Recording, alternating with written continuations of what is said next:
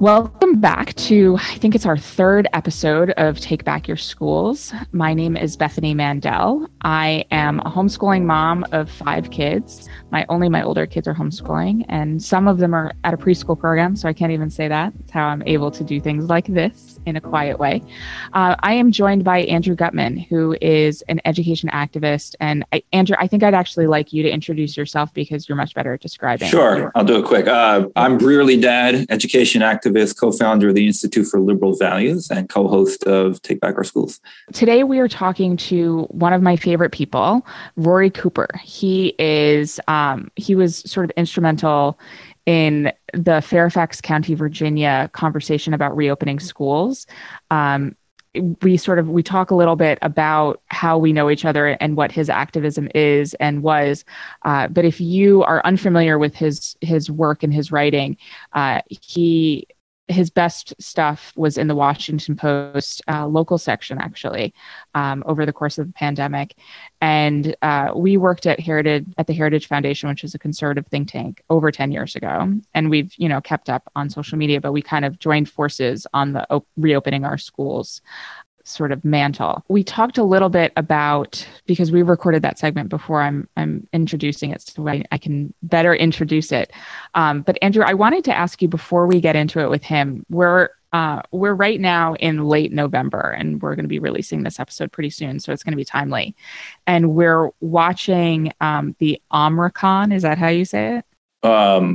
Yeah, the new variant. How do you pronounce it? Yeah, I just called it the new variant. It was supposed to be the she. It was the new, then the she, then they skipped those 2 Greek letters for political reasons. Interesting. A curious skip. Yeah.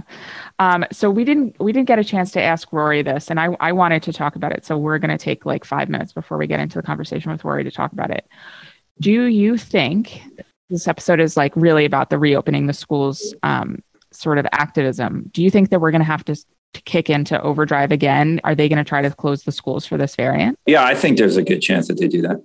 You see the fear mongering kind of rise up again. Yeah. I don't see any exit out of this. I mean, this is a really scary thing. Yeah. And I've said this on Twitter, and people kind of ridicule this a little bit, that what we've done to children worldwide is the greatest human rights crime in human history. Yes. Because the number of children it affects, the long-term damage, the mental health issues, the missed education, is just despicable. And now we're seeing a variant out of South Africa that, by all early accounts, is not very deadly, doesn't cause a lot of illness at all. That's coming from South Africa. Yeah. And now, again, this fear-mongering campaign is ramping up. And yeah, I think we're in danger of the schools closing again. Yeah. So Randy Weingarten on Sunday evening, quite late, tweeted, "Read every word. Omicron is coming. The U.S. must act now." And she tweeted a link to an opinion piece in the Washington, in the New York Times. So I think that you're absolutely correct. So in a future episode, and Fauci, by the way, said, prepare for the worst. Yes. I think he said that yesterday on TV. And he said on the Sunday shows also, I haven't written off the possibility of, doing everything all over again that we did in 2020. I would love to have on a future episode, and we have to reach out to the writer. If I can assign homework for our listeners, there was, along the lines of what Andrew just said, an absolutely fantastic Police and Tablet magazine called What They Did to the Kids.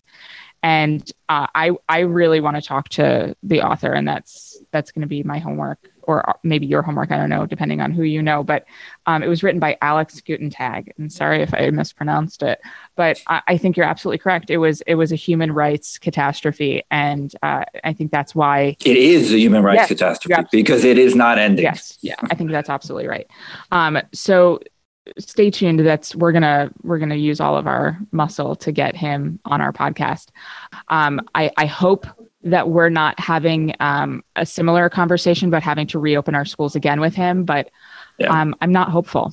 No, I'm quite pessimistic about this too. I mean, it's interesting. We talked to Rory about sort of the mask issue, which is in New York City. I mean, it's similar in a lot of ways. You've got the anti-meritocratic stuff, especially with the Asian community. But what seems to be rallying parents a little bit in New York City is the mask issue. Yeah.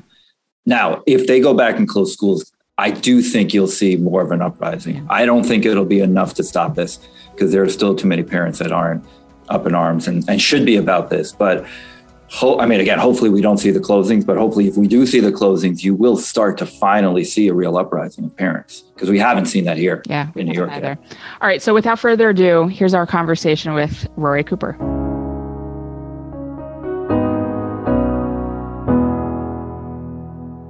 So Rory is a former colleague of mine from the Heritage Foundation a million years ago. I don't know when you left, but I left like 11 years ago. When did you leave? Now I have to think about what year it is. I guess that would have been 2012. Okay. Oh, wow. So also a really long time ago. So he is now a partner at Purple Strategies and father of 3 kids living in Fairfax County, Virginia. And is sort of an unexpected hero of the last year and a half. You really took to the Washington Post and to social media to sort of talk about the school closures, and then sort of shifted a little bit to Youngkin, but not really. You just have been pounding it on the schools. And that's what I wanted to talk to you about today, sort of your analysis on the ground of what happened with Youngkin, but also just what happened in Fairfax County since the pandemic started, and what is your your thoughts on it? So I think I want to start out first by just asking you, March of 2020, how old were your kids and what happened? March of 2020, we go into lockdown, and my kids at that point were in 4th, 1st, and pre-K. Okay. Going into kindergarten was the one. Sam was who I was most worried about, because he was going to be entering a virtual environment for kindergarten. But, March of 2020, I think everybody was justified in closing things and trying to figure out what was about to happen. At that point, we didn't know if kids were spared or not from COVID. And I think the whole world wanted to find out what was going to happen next. Yeah. I think it was months after that when we realized that the kids were safe all along, and that schools around this country started opening back up. But the large metropolitan area districts that were more heavily influenced by political unions, like Chicago, New York, Washington, San Francisco, LA, that those cities were deciding to keep schools closed. And, my children would talk to their cousins who lived in different states, who were going to school 5 days a week without masks, and perfectly safe. When was that? In the fall of 2020. And they realized that they were unique and in a bad way. And so did we. And so I think that's when parents really started revving up to try to get these kids back into school, because we realized that the real crisis for the children was not COVID. Thankfully, thanks to God that they were spared from the worst aspects of this, of the disease itself. But that the crisis was the isolation, that the kids were being isolated from services they needed, whether your kids had special education needs, had special disability needs, whether your children, frankly, just needed to be around other children, needed to be instructed and educated. And the crisis, and that was the crisis, and nobody was paying attention to it. And frankly, still too few people are paying attention to it. How was remote school for them? We did our best to make it as good as possible. We had the resources to be able to get tutors to help them. But it was hard. It was difficult. We hosted a Halloween get together with my youngest child's kindergarten class, because the school wasn't doing anything. And it was outside, and these children looked at each other like they were bizarre aliens, because they had never seen each other in the flesh. They were just talking heads on screens. This was of last year, right? Yeah. This is Halloween in 2020. And so it was just bizarre. And, he started off in a kindergarten class with a teacher who would talk to them about how scary in-person learning would be, which was really frustrating. It was, a young teacher who had her own issues with the pandemic and was putting those onto the kids. Luckily, we got transferred out of that class because they started making preparations for a possible return to school, and that teacher was not planning on returning. So we got put into a kindergarten class with just an angelic, lovely kindergarten teacher who handled it as well as anybody could. And that's what I've been trying to say all along. These teachers are not monolithic. There are teachers who wanted to be back in person from the beginning, teachers who knew that this was the wrong way to educate the children, and there are teachers who thought differently. And so it wasn't the group as a whole of teachers that were the problem. It was the unions that they're members of that were hoisting these bad conditions upon kids, and that's who needed to be held accountable. So when would you say your activism really started? Was it the spring of 2020, or did you really sort of start getting revved up in the summer and fall? I started talking about it more and more in the spring of 2020 because I anticipated what was about to happen in the fall in these large districts. And frankly, I thought that it might turn into a issue in the presidential campaign, which it frankly didn't. Yeah. Mostly because President Trump and President Biden weren't far off from each other on the issue. I mean, I'm a disgruntled Republican, and I don't think that either president has handled the issue very well. In fact, both of them essentially ignored it. And I wanted to change that. I wanted people to pay attention to this because I knew that people were focused on adult priorities. Adults are selfish. They wanted bars open again. They wanted to go to the grocery store again. They didn't care about what was going on with the kids because it didn't affect them. And that was maddening.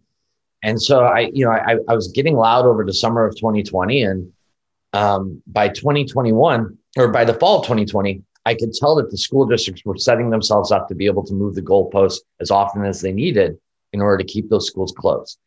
And there was never really a clear sense of this is what we need to get schools open. The demands of the union in Fairfax were that you would have to have 3 weeks of zero community spread, which we still don't have today. Oh my God, we'll never have. We'll never have. And so we were set up for failure from the beginning, and I knew it. And I knew that these kids were going to suffer because of it.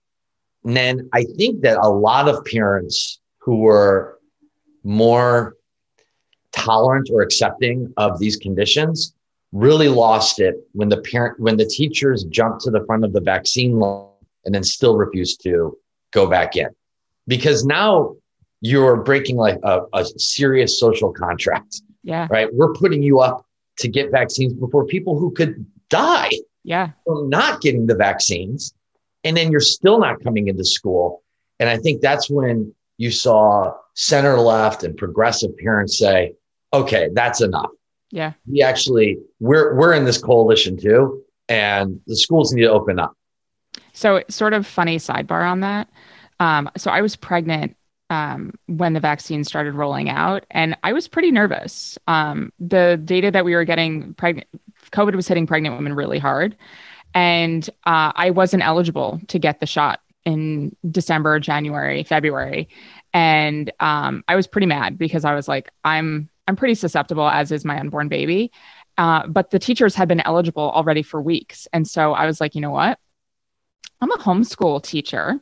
I have a little homeschool ID card. And that's how I got my shot before I was eligible because of my medical condition, which was pregnancy. I got my shot. I was like, you know what? Y'all had a couple weeks. They're still not opening eligibility for people who are at high risk. And so I'm going to go as a homeschool teacher. And that's how I got my shot in February. And I am not sorry about it. Oh, you never, Bethany, you never thought of shutting down your school, just, going remote, having the kids in another room with you on the TV. Well, I was high risk and all. So do you feel, Rory, how would you sort of characterize your activism? You had a ton of Washington Post op-eds. What else were you sort of doing locally to organize other parents?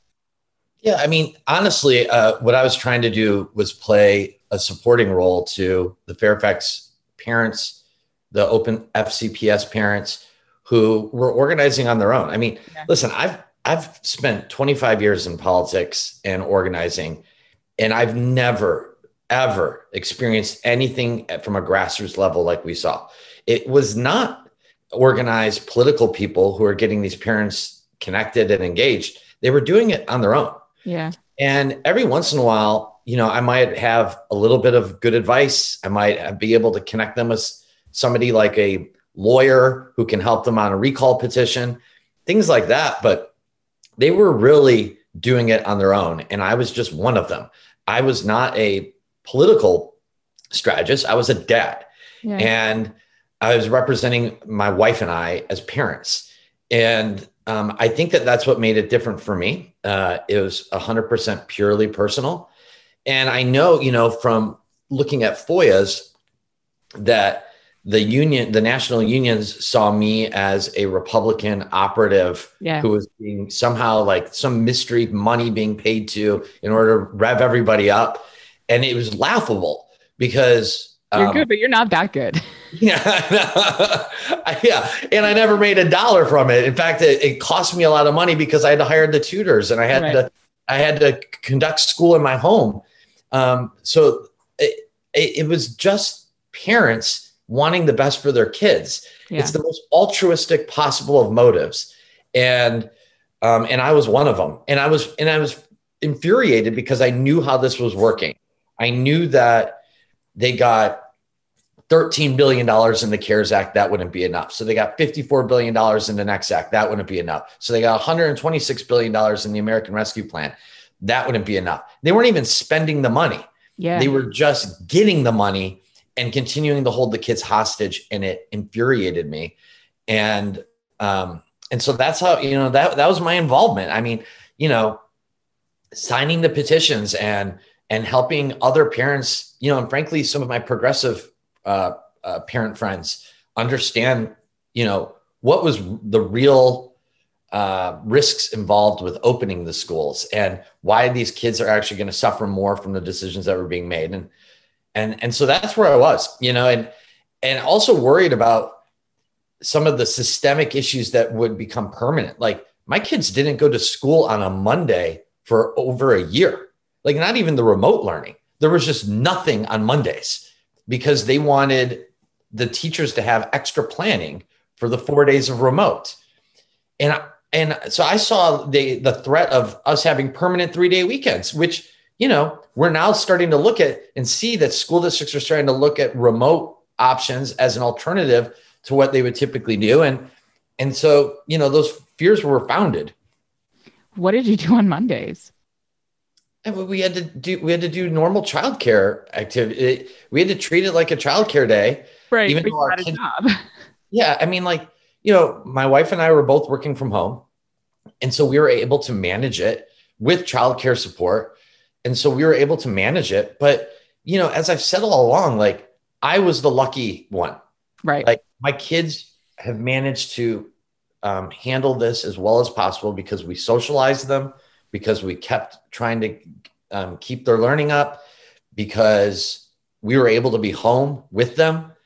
It was part of this was also speaking on behalf of the parents who don't have those resources. Yeah. The parents who had to go, the Amazon drivers and the UPS drivers and the FedEx drivers, and the grocery store clerks, the people who were keeping the world open, their kids were the ones that were, I don't know how they did it. And that's why we saw all these women leave the workforce.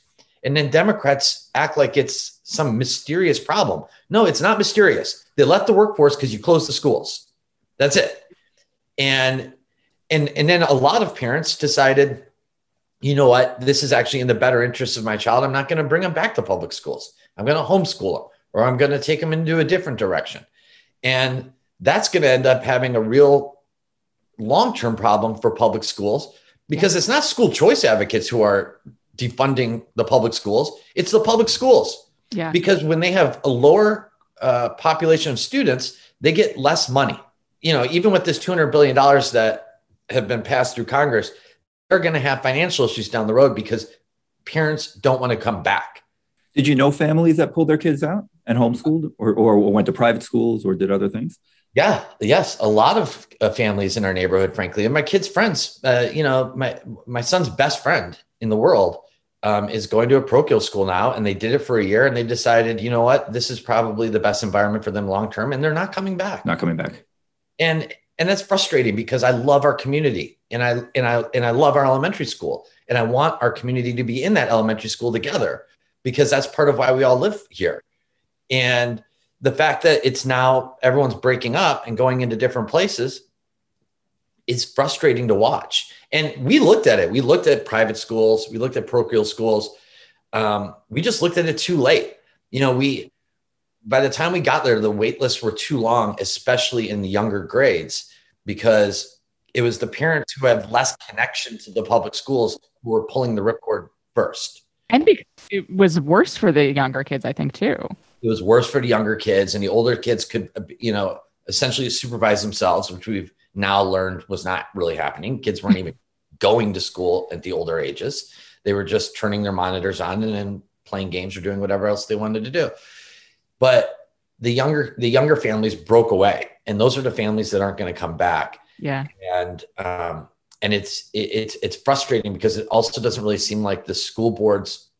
And listen, Fairfax County School Board is probably one of the most incompetent ones in the country, but it doesn't really seem like they care that these students are gone. They ran a campaign in the fall of this year, 5 days, returning to 5 days a week in person, because they had to advertise that they were going to just be open for business because nobody trusted that they were.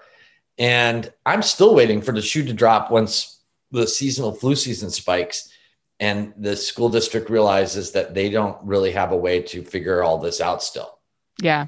Do you feel like you've gotten any sort of social pressure about your activism? Like, or have you ever been concerned socially for your family or your kids that like being sort of such a public face of the open schools movement was going to impact your kids in school with their teachers who might not have felt similarly, or like your neighbors who were not fans? Yeah.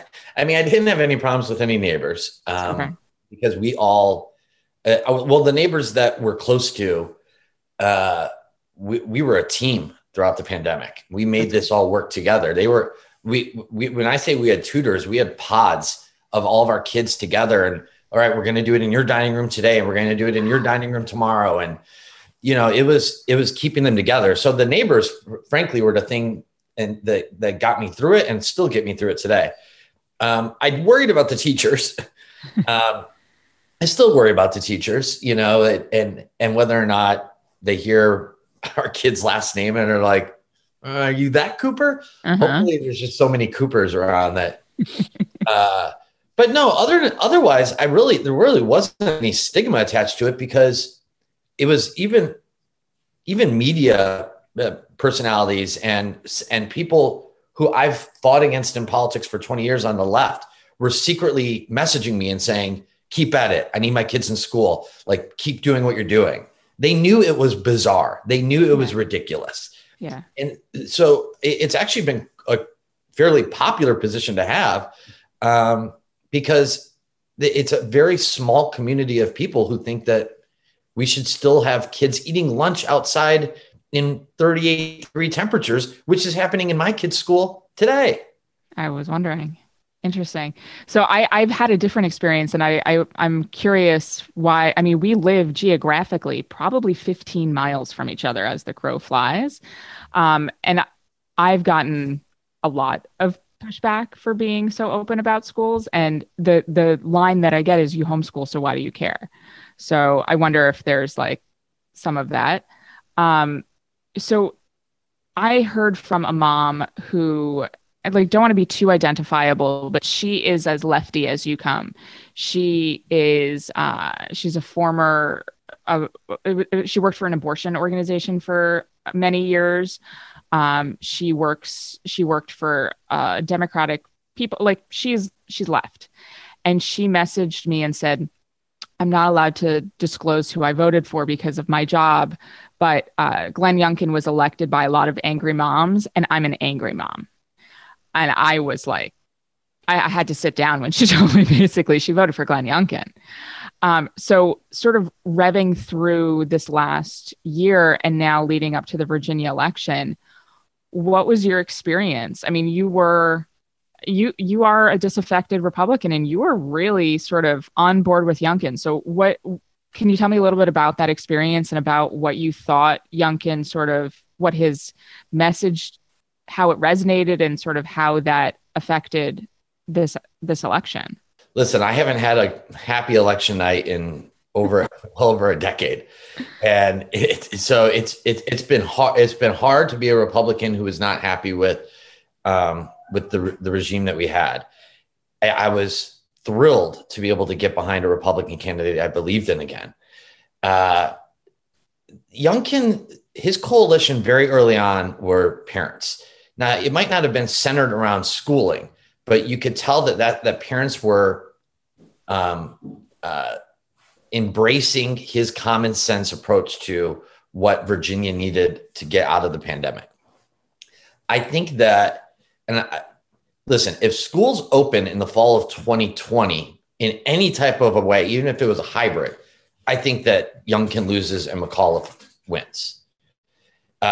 All these other school issues that we talk about, CRT, Loudoun County's like terrible school board and what they've been doing, those were ancillary and they helped fuel some of it towards the end. But if the schools are open, McAuliffe wins. What happened was center left progressive parents joined a coalition of Republican angry parents and said that whatever happens, schools have to get open back up. Because, and I explained this to, our neighbors, there's an urgency to this. The next time we get another governor, my oldest will almost be out of high school. Wow. So you don't get many opportunities to fix your kid's education until it's too late. And so I think that urgency helped. Now, McAuliffe also served it up to him on a silver platter. His messaging was terrible. And then when he got into the debate moderated by Chuck Todd and said parents shouldn't have a say in their kids' education, it made it so easy for the Youngkin campaign to use that in the closing stretch. But I think at that point it was pretty baked in. Parents wanted a different direction, and they knew McAuliffe, who had received millions and millions of dollars from the National Education Association and AFT, Randy Weingarten, had Randy Weingarten at his closing saw that at the campaign, which is the most idiotic thing I've ever seen in politics.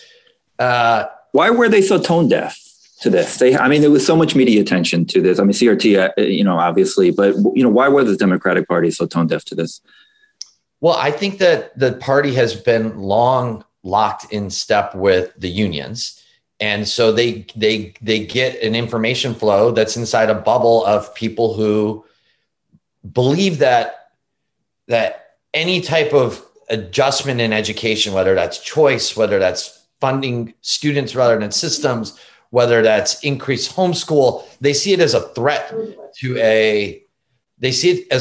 a system that funds their political operations. And they also believe it's a threat to the ability to teach America's children a certain curriculum. And so they don't want there to be a discussion over the system of education. And so I'll give them a little bit of break that they probably also spoke to parents who were worried about schools being open. There are parents who were fed information from a nervous media, as we're seeing now with the newest variant. Yep. And they're worried about their kids. And that's a genuine worry about their kids' health. And nobody tells them, actually, your kid's got a 0.00035% chance of having a problem. Once they're vaccinated, it's almost impossible. I mean, nobody tells them these things. And so they're concerned and they feed that back to McAuliffe's campaign. And you get the tone deaf response that you got. Do you think there's a permanency, or you think some of these, former Democrats who voted for Youngkin will, whether they stay independent, whether they go Republican, I think they see what schools, what, the unions have done, and they'll, stay away from the Democratic Party, or if, COVID goes away, things go back to normal, they go right back. You have a sense? Well, as the great Ed Fulner always says, there's nothing permanent in politics.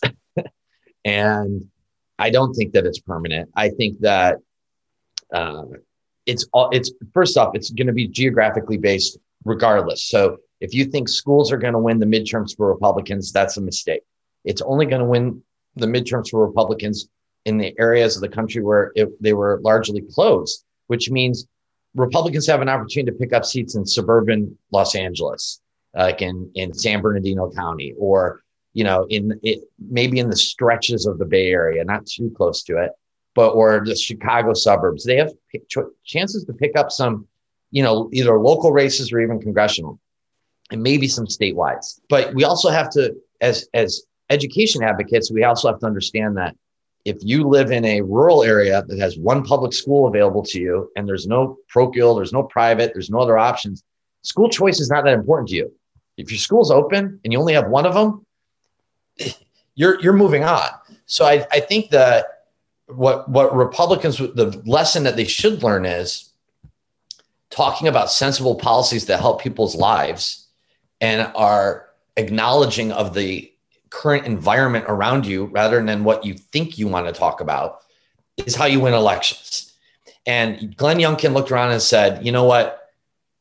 I think that these motivated parents will be behind me if I talk about what they need right now, including also he ran on eliminating the grocery store tax.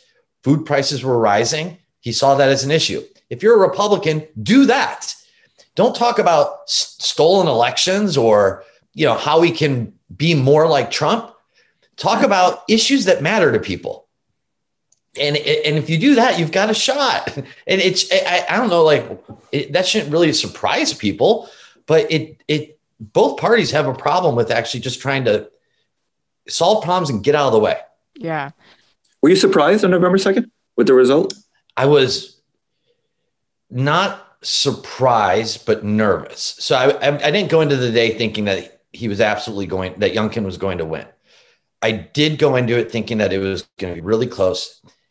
The only thing that gave me a great deal of confidence is that so Virginia Republicans chose Youngkin through a drive-in convention, partially designed to make sure that we didn't end up with a candidate who could not win in a purple state or a blue state, really. And his organization was so strong so early.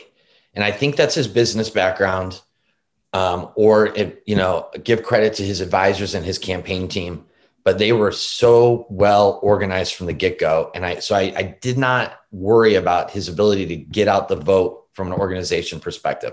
And I think when you look at the Virginia map, the deep red increases in Southwest rural Virginia, which don't have the same issues as Fairfax and Loudoun County, is a credit to that they got their people out to vote.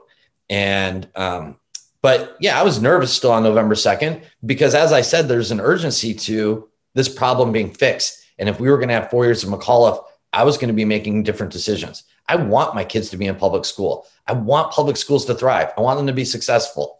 But if they're not successful, I'm leaving, because my kids are not an experiment for the state. If it's not working out, they're gone. And McAuliffe, 4 years of McAuliffe probably would have meant that my kids would have abandoned public schools. Our family would have. Now there's a shot. But it's just a shot. They have to earn us back. And if they're not going to earn us back, then we're going to look for alternatives. So do you think that both Democrats and Republicans have learned any lessons from Virginia? I don't think that our school boards have learned many lessons. I think that they have, but the fact that children are still eating outside in frigid temperatures and listen, in my kids' cafeteria, everybody has to face one direction and are not allowed to speak during lunch. Because somehow, somewhere along the line, somewhere on the school board thought that would stop spreading COVID, which is insane if you just spend 5 seconds thinking about that, but they're still doing it. It's really sad. And they could stop it today. They could just sit down and say, let everyone eat lunch. It's fine. Especially, we're probably in one of the most vaccinated areas of the country. I spoke to our school's principal last week because I sent her an email about the kids being outside for lunch. Mm-hmm. And she she's great. And she immediately, she called me right away and she was like, my hands are a little bit tied on some of these things. The school board is not giving any discretion to the schools to make logical choices for their community. So the point was, I talked to the principal about how our school is probably going to have 80-90% children being vaccinated within the month because it's that type of a community. There's not a lot of skeptics. The parents are vaccinated, the teachers are vaccinated, the administrators are vaccinated, and we're just going to ignore all of that and make kids just suffer because of laziness or because of just not wanting to acknowledge some reality. And it's crazy. And so there are a lot of people who have not learned a lot of lessons. What I do hope is, I hope that Randi Weingarten continues to be persona non grata on the campaign trails for Democrats, which I think she currently is. And I hope that people start realizing that her and Becky Pringle have really been the villains of the pandemic and should be nowhere near our politics or decisions made on behalf of children because they don't care about children at all. I hope that lesson has been learned. And I hope that Governor Youngkin does a good job of showing other governors how you can lead people through these issues. And I think that that's going to start on day one because he knows that he has a mandate to fix this and fix it quickly. And I think he's going to do it in a way, I think, I don't know, but I think he's going to do it in a way that also doesn't immediately lose the center left supporters that helped him win as well. Because keeping that coalition together in a blue state is going to be what makes him a very successful governor. And so I'm looking for him to lead the way. So what does that look like? So are you talking about like if he comes in guns blazing, masks are optional and just plays himself Ron DeSantis, do you think that loses the center left? Yes. Yeah. I mean, if I were advising him, I would be telling him to be smarter about, listen, I think that DeSantis has been proven right in so many ways across the pandemic. He's also sometimes been proven wrong. He's not been perfect. None of the leaders have. But I think that the first step I would do would be to tell the counties that they have a week or two to give the state their plan for when masks would come off. Because I don't think that any school board in this state, in the Commonwealth, has that metric. They're just flying by the finger in the wind. And so demand some accountability into the system. If you don't have a threshold for when masks come off, then you currently are just acting out of political convenience and not for the kids. So demand that. And then demonstrate that these people have never had a plan to begin with. I think that you can do other things. I mean, obviously he's going to probably address the issue of critical race theory and curriculum. I think that he could do that in a way that is it's not off-putting as well.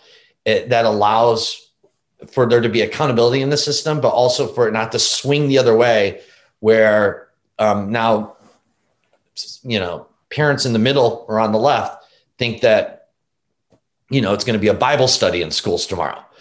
And so I think that he can do that. I also think that there's just some systemic Virginia things that he can do that don't feel tied to it, but are like the fact that it's almost impossible to recall a local official in Virginia. It has to go to a court and a likely Democrat prosecutor decides whether or not to keep a person in office or not.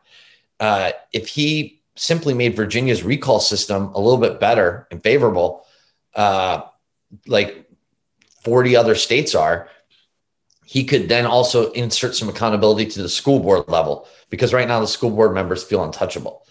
And so I think that there's a lot of things that he could do right off the bat, but I think part of it is just leveling with the citizens of Virginia. You are safe, or your kids are safe. We are looking out for their best interests, which includes their mental health, their physical well-being, their ability to not fall behind. Like if you want to talk about income inequality, let's talk about the students in Virginia who essentially had a year off of school and the students in, let's say, Colorado who didn't. Like those students now have a huge advantage when it comes to, sports, when it comes to academics, being able to get in colleges. This morning I saw a neighbor post on Facebook about how her child was being inducted into the National Honor Society, and parents weren't allowed to come because of COVID. Now, I think we all spent Thanksgiving watching hundreds of thousands of people rooted on football teams, and that was perfectly acceptable. But your mom can't come see you get into the National Honor Society? Like, we just need some common sense. And I think that Glenn Youngkin so far has proven himself to be the common sense candidate. And I hope he's the common sense governor. And that will go a long way just towards reassuring parents who still are nervous that it's okay. Everything is okay. Your kids are okay. Are masks the biggest issue now for parents in schools? I think it's the biggest outstanding issue that's still really divisive. I think that there's a lot of parents who want their kids to be masked. I also think that there's a lot of kids, frankly, who want to be masked right now, which is a thing I'm also worried about. That's really scary, right? Yeah, because, I coach Little League, and there are, it's been outdoors, it's been mask free for essentially a year. And there are still kids who are running around the bases in masks. And it's because they're worried. Yeah. And it's like, you want to just tell them you're okay. You're outside, you're 7 years old, you're okay. And so I think that masks are going to remain a problem, especially when we're going to get what about this variant excuse? And we don't know how this is going to go. And well, flu season's been going so well, so let's just keep it up through flu season. And so, I also worry about just their natural immunity. Like, I want kids to be, I want them to catch colds because it builds up your system. Like, you can't live a perfectly healthy bubble lifestyle. Yeah. They're kids. Like, rub some dirt on it is what, that's my parenting method. Sometimes you just got to get dirty and be a kid, and, trying to enclose them in these capsules to protect them is not actually helping them. It's hurting them. Yeah. My kids had play dates over Thanksgiving with a couple friends who had been in school this whole time with masks on. And, it's scaring me a little bit. They were scared to get close to my daughter for a while. They had their masks on optionally for half the play date. And then they kind of like very nervously took them off. Like, my kids, I think that every kid doesn't like the mask. I think nobody likes the mask. It's uncomfortable, but a lot of people have been sort of convinced that it's necessary. And I'm scared about the mental health of the kids who feel that way. Because like this, every time this issue comes up on Twitter, you get a bunch of tweets that say, my kids are fine in the mask. Great. Like, I'm glad, I'm happy for your kids that they are tolerating this issue. But I wish they weren't. But that's what it is. You're tolerating it.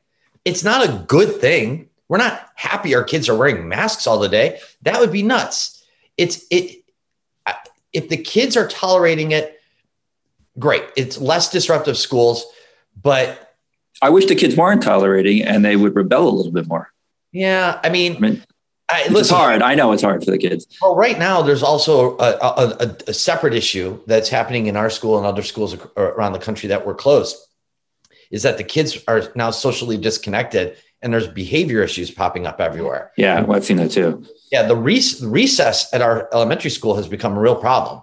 And the PTA and the parents actually volunteered to come, help monitor recess and lunchtime so that the teachers would get a little bit of a break from having to deal with serious.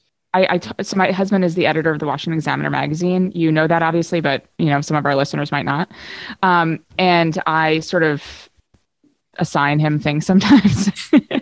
And I was telling him over the weekend, like, the behavior issues in schools are both just spinning out of control. And locally here in Montgomery County, I've heard reports that they've had the police called more for student altercations into November than they had all of the last normal school year.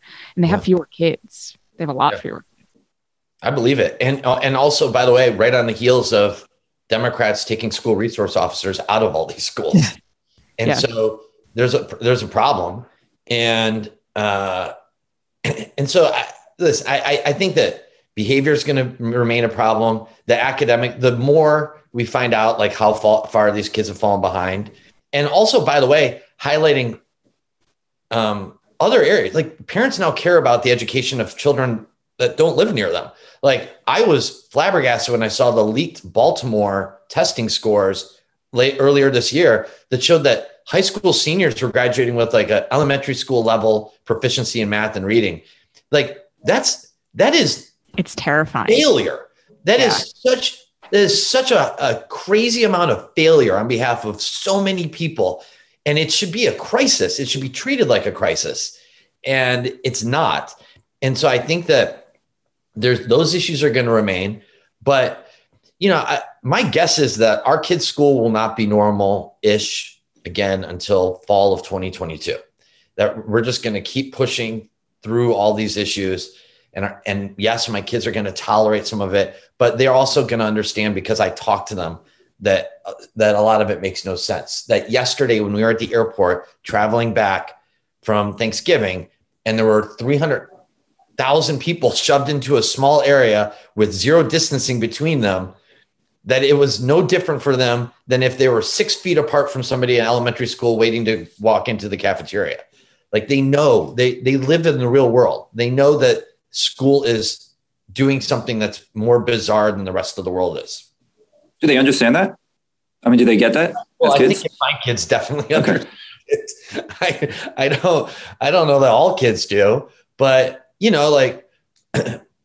they understand that I've been wanting schools to be open. They understand the value I put in their in-person education. And I think that, I ask them about what things are going on, because that's how I find out. That you don't get an email about every mitigation policy that they're putting into schools. You have to talk to your kids to find out what's happening.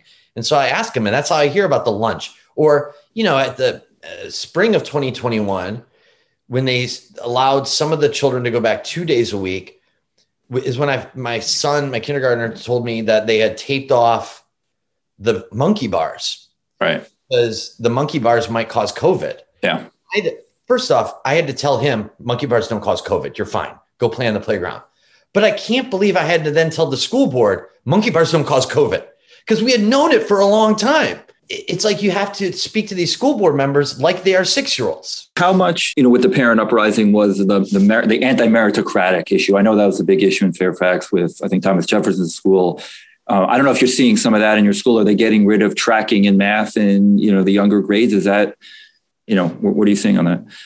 Yeah, it's a great question. And it was another issue. I think that it wasn't, I don't think it swung any elections, because it's a rather isolated issue in Northern Virginia right now. But I do think that if I were a Democrat, I would worry about the long-term. We were talking about permanent changes earlier. I would worry about the long-term effect that you've had on Asian American voters. Thomas Jefferson High School is ranked the best high school in America. It's especially created in order to help really gifted STEM learners graduate and move into MIT and Harvard and whatever great institution that they want to go to next in order to have these amazing careers.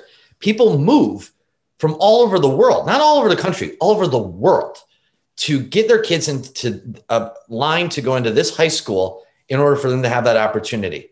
Now what Fairfax County has decided to do is say there's too many Asian Americans in those schools, so we're going to change the rules in order to change the racial makeup. Now, if I was an Asian American, I would be infuriated by that. And I think that many are. And I think that there's a serious problem that they have there. I also think that problem is a little bit broader beyond TJ, in that you are starting to see, instead of trying to lift everybody up, trying to push everybody into the middle together. Yeah. And that's not right. Like I know I have 3 children, and I know all 3 of them learn differently, that they are all destined for probably different life choices and careers because they are different people, and trying to make them all into the same middle average rather than helping them all excel at the thing that they're good at is bad. And, our school has a lot of gifted kids in it, and I have to constantly remind my kids who might not be in those programs, they're learning differently than you. It doesn't mean that they're smarter than you. It means that they have a different learning speed, and they might be their brain might just be wired to deal with numbers. Like I went into politics because I'm bad at math. I knew I was bad at math. I didn't need to pretend I was good at it. We're all different. And I think that there's a... Is that why polling's always wrong? No, our polling is always correct. Okay. I want us to help kids who can excel. I want us to give support to the kids who need support. And I want us to be able to treat kids like the unique individuals that they are, rather than, listen, every single thing that they do in these school systems in order to make these scores work out better is not for the kids. It's for the school system. They want to either cover up teaching deficiencies, or they want to get more federal funding for whatever. It's not about the kids. And I think my message has been for the last 18 months, just focus on the kids. The kids are the recipients of this education. They are the customers. It's not the unions, not the school boards. It's not, even parents are not first in that line. It's the children. And if we're not focused on what they need, then we are going to be screwed for a long, long time, because we are going to be creating adults who have not gotten what they needed in order to be successful and help this country continue to thrive. And I don't know why that needs saying, but it does. And I'm hoping that, it's registered a little bit at this point. Well said, I'd say. Awesome. Well, I don't want to take up any more of your time because we told you we would not do that. And then we did, because this was a really good conversation. Thank you. Do you have any sort of final thoughts or anything, or should we just let you go back to your life because we've sucked an hour out of it already? I had an hour on the schedule for it, and I appreciate it. And I'm glad, all those nice things that you said about me, I could not, any person that says, why are you doing this? You're homeschooling is crazy. I'm so glad you're doing it. And your amplification and Carol's and Phil and Corey and the whole group of people that have been out there really forcing this issue out into the mainstream, I'm so grateful for, and legitimately in my soul grateful for. And so thank you for doing it. And we've got a long ways to go, but we've got a pretty good army. Yeah, we do. You do. And it's growing. The army is definitely growing, and the elections were good. I think it's sort of creating a reorientation within the Republican Party a bit, because we are becoming the voice for the voiceless, the people who didn't have the luxury of homeschooling their kids or hiring tutors. My activism is because I was a kid who would have been completely destroyed by the last year and a half had I been a kid in 2020. I was, low income single mom, and I would not have turned my monitor on. No, that's right. And I think the army is strong, like we said, but there's a lot of fighting to go, and the forces that we're up against are serious. And so, and well-funded, very well-funded with our own tax dollars. Yeah. So keep it up. We'll have to have you back sort of, I'd love to do another episode, maybe in a year, of an autopsy so far of the first year of Glenn Youngkin. I'm curious and cautiously optimistic. So I think that's my I'm not even cautious. I'm optimistic. Good. I mean, when you win on such a specific mandate, mm-hmm. and that's all that I care about, I'm optimistic. If he came around and schools didn't improve, then that would be such a historic failure based on his campaign. And so, and I get the sense from what I've seen and heard from him that he's not one to tolerate failure. So I think we're in good shape. Awesome. Well, thank you so much, Rory. I really, really appreciate you taking the time. Yeah, thank you. Of course. Thanks for doing this. I can't wait to listen to all of them. Okay, well, that was a terrific conversation with Rory Cooper. Thanks, everybody, for listening. Happy Thanksgiving to everybody. Please give us a 5-star rating on Apple, Spotify, wherever you like to listen to your podcasts. This is Take Back Our Schools, brought to you by Ricochet. And I have to mention that Ricochet is running a very nice holiday special of $41 if you give Ricochet for a year as a gift. So please take advantage of that. I'm Andrew Gubman with my co-host, Bethany Mandel. Thanks, everybody, for listening.